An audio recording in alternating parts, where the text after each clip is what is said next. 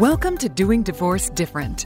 Join family law attorney turned mediator Lisa Koski for candid conversations on how to alleviate the fear of divorce and how to heal through empowerment. Now, your host, Lisa Koski. Welcome, listeners. I am so thankful to have attorney Joseph Wilmore with me today. And the thing that I kind of love is I'm going to learn more about Joseph as we go here too. He is a divorce attorney in California, so we both work with divorces. We do things differently. I'm a divorce mediator. Joseph is more of an advocate. So the thing that I like, though, is when I talked to Joseph briefly before we got on, is that he said it's really important to him to make his clients feel comfortable. And I love that. And that is just so in line with me and with this podcast. So we are going to kind of talk all things divorce and talk about mediation and, representing clients. So Joseph, welcome. Thank you so much for being here today. Lisa, thank you so much for having me. It's a pleasure. Well, Joseph, what I usually do with my clients is there's usually kind of a backstory as to how you decided to get into family law. Do you have a story about why you decided to do family law?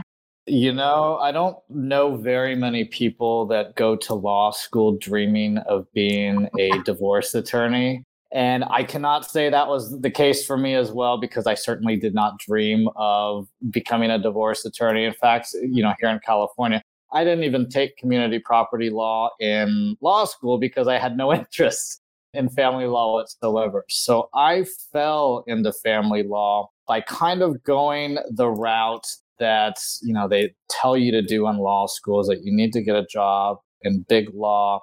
That's the dream, and live your life happily working 90 hours a week at a big law mill.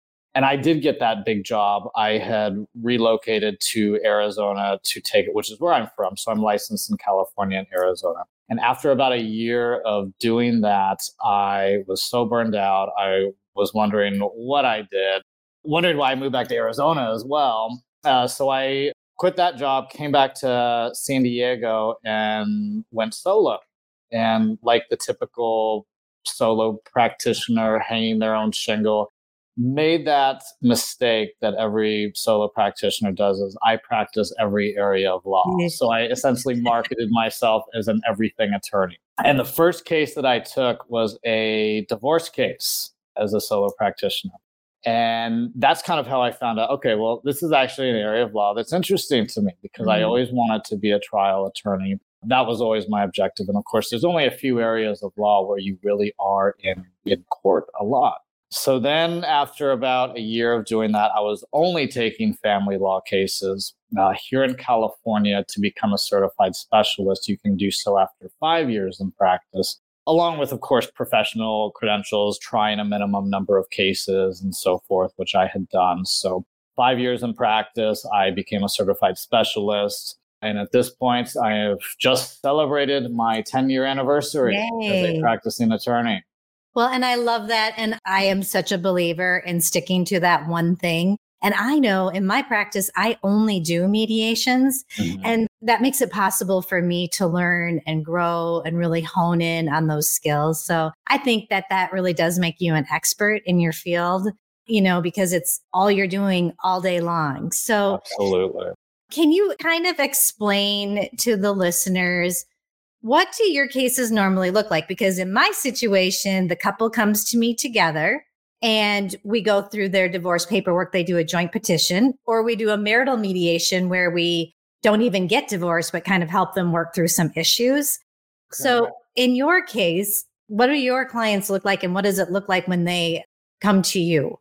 Well, I have essentially a wide variety of clients of all different socioeconomic backgrounds, some which would be considered celebrity clients, to your, stay-at-home parents. There's a large military presence here in San Diego in particular, so a number of military clients, public service employees, wide basis of clients. So here in California in particular, I would say, I'm not saying that divorce is easy anywhere, but California always overcomplicates everything. Even for very simple cases, it's very hard to get judgments pushed through the court without an attorney.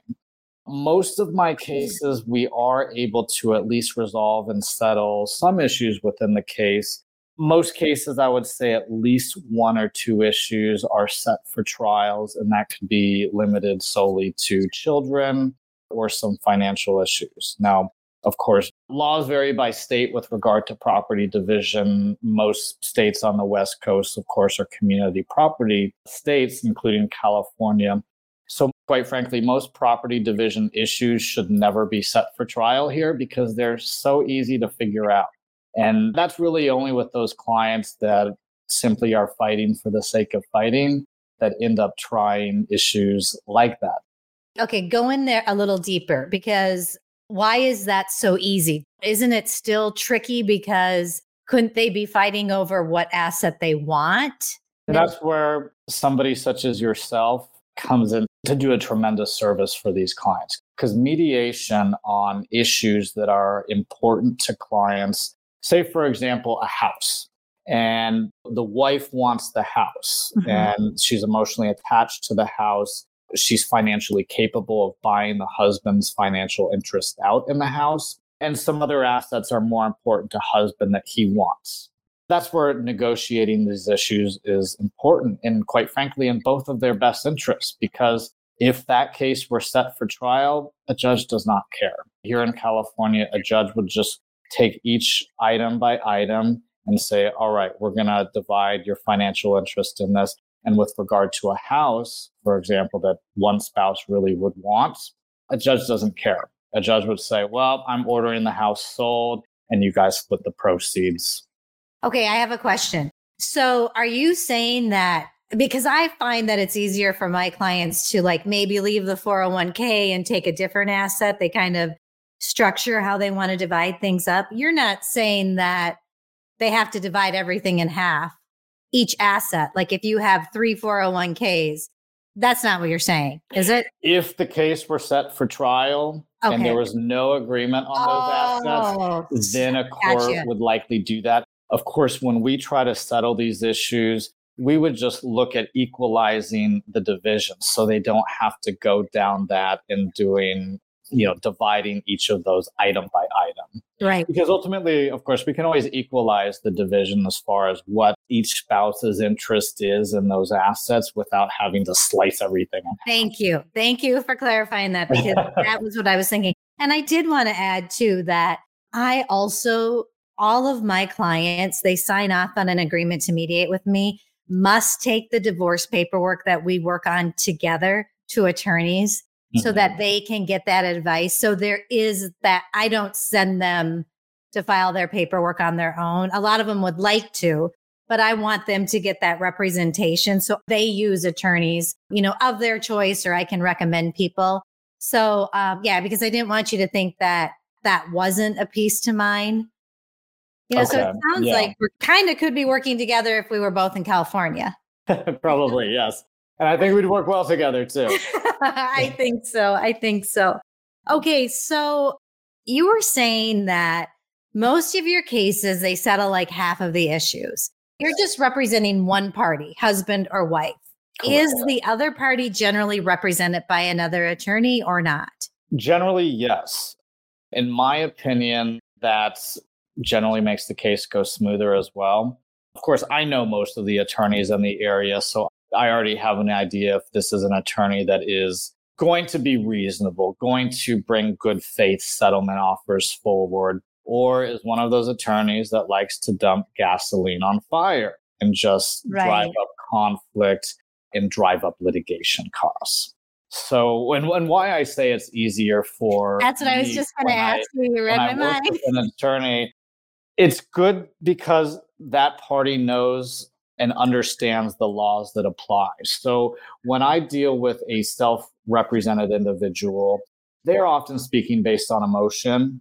They don't understand oftentimes how the law works or what the likely results will be. So for example, if we are talking about spousal supports and I'm representing a stay-at-home mom that hasn't had a job for 20 years, and the husband is refusing to get an attorney. I can handle this myself. I refuse to settle this issue. I won't pay her a dime. She needs to go get a job. Now, of course, we would analyze the factors that apply to wife in this situation. Is a stay-at-home mom, say she has very limited education?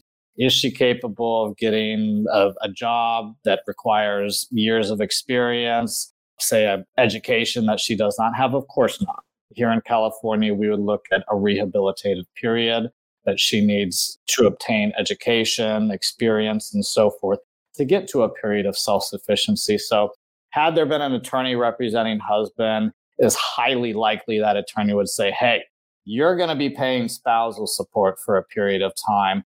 Let's talk numbers. Okay. And I love that you're saying this too, because that is one of the things that, because I am an attorney, when I work with my clients, I let them know that I'm a neutral, but that I can give them legal information. So I can tell them what the law is, right, regarding spousal maintenance and child support. I just can't advise them. So I find that they're educated when they go to the attorney, which is so helpful. So thank you for mentioning that. And that just kind of makes me feel better knowing that my clients do have that, rather than someone off the street who absolutely wouldn't be able to. And I think that's tremendous service to the public too, as far as looking at this, because again, oftentimes it's understandable. We're not all experts in everything. Right. So it's important for us to seek out those experts so that we do understand what is really going to apply in the situation, rather than, well, I heard from somebody else. And of course, every situation is different. It is. And the good thing too, is there's so many resources available now on divorce, I think, but it's sometimes tricky for people because it's just such an emotional, terrifying time. And so I just, we kind of talked about spousal support or maintenance or alimony or whatever you want to call it. Can you tell me, I have this heart for children, and a big piece of why I do what I do is because I want the parents to be able to communicate well so that they can parent together. What have you found with your clients, and how is that working when they're each represented by an attorney? Are they coming up with, parenting plans, or what do you do in those situations? Yes. And here in California, and my understanding of this is pretty commonplace throughout the country, is obviously the family code isn't so much concerned about either of the parents' interests, is having a parenting schedule that serves the child's best interests. We need a parenting schedule that will give them a stable routine and make sure they're able to get to school, make sure that they're able to function. And say we had parents that had been married for a good period of time, but the children were used to a routine that involved much more one parent versus the other. And this could have simply been based on one parent traveling for a job a lot. Say we have one parent who is out of town at least half the month and simply unable to personally care for the child. Now, even though that parent might want, hey, I want equal time with my child, but can that parent actually fulfill a parenting schedule where they're able to care for that child at an equal amount of time? And based on those facts, it sounds almost impossible. The child would likely be in the care of whether other family members or a babysitter. And is that in the child's best interest to be cared for by somebody else aside from a parent? Of course, the court's going to say that the child should always be in the care of the parents unless there's some factor that the parent is unfit or unsafe. Can I ask you a question? In California, is child support affected by the amount of overnights the kiddos are with the parents, or the amount of time they spend, or is it on the percentage of income? So it's, of course, three factors, I would say, is we look at mom's income, dad's income, and the percentage of parenting time. Okay, so they all. So we do calculate quite specifically what the amount of time is each parent spends with the child. And here, of course, that is a guideline number. So whatever calculation we reach with regard to that, that will be the amount that the court is bound by the family court to order. Okay. Now, of course, attorneys, we have the ability to argue what should be considered income or not income. I know. Or Yeah. what is a parent's earning ability. But once the court has decided based on attorney argument what each parent's respective income or earning ability is and the percentage of parenting time, that is the order as well. And then again, we argue, are the parents actually following the custody order as well? And then that can affect, of course, the calculation as well. Right, right. Well, and I want to let you know, I actually have an online course that is a parenting plan. It's very in-depth. And it's not a legal document, but people bring it into their legal document and it helps people. It's kind of me being there, even though I'm not there. Yeah. And it helps them keep in mind the best interests of their kids and come up with a schedule and a holiday schedule. And then, I mean, it's long. It's a long document, but it's addressing things that they may not think about, like things like one parent wants the COVID vaccine and one doesn't. What are you going to do in that scenario? When are you going to give them phones? Or, it's just, it talks about so many. So I don't know if that's something that you utilize, but I find that my parents feel relief to know that they have a plan that they can turn to in the future and look at it. Not that it can't be changed if they both agree, but I don't know if that would ever be anything that was useful to your clients, but I think it is an amazing gift to co-parents. You're absolutely correct too on that, because when parents enter this situation, of course, that they've never been in before, they don't think about all these situations that come up. And these can be simple issues such as which can seem obvious to us as attorneys. Right.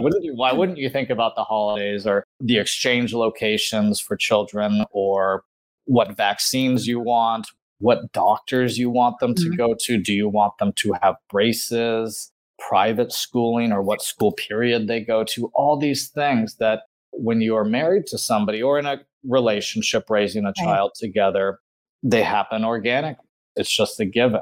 But when you are in separate households, you don't think of all these things until you're in that situation and you have a disagreement and you need to work that out. Yeah. Yeah. But again, if you can at least settle those issues kind of in an early stage or have a written agreement that they can always turn to in that event, that saves them from having to run back to court on every small issue and have a judge decide that. Yes. And I love it because I've noticed that I have clients that will sneak back in to my Safe portal and take a look at that parenting plan because they want to see, well, what did we say? And they know that if they want to change it, they absolutely can, as long as they both agree, but that it's there and it helps them. It's just an amazing tool for as you move through parenting together. So I love that's a piece of your practice too. And now, Joseph, we're kind of coming to the end, and I have what I call my saddle up segment. So what I do is I have my guests tell my listeners what is something that they can do right now to move forward, kind of to get beyond this and better themselves, even if it's through divorce or whatever. I think we should actually, and my piece of advice on this, since we talked about children to a really good deal, or rather I should say to a pretty substantial extent, is on the issue of co-parenting. And if you're in a situation where you are unhappy in your marriage and divorce is inevitable and you are concerned about the children, which you should be, right? Children will thrive much better in two happy households than in a household where they're continuing to witness their parents fight all the time and they just sense the tension and unhappiness. Now, of course, when you move into those two households, it's really important, of course, for the parents to put their personal feelings for each other aside, focus on what's in the best interest of the children, and essentially look at the other parent now as a business partner.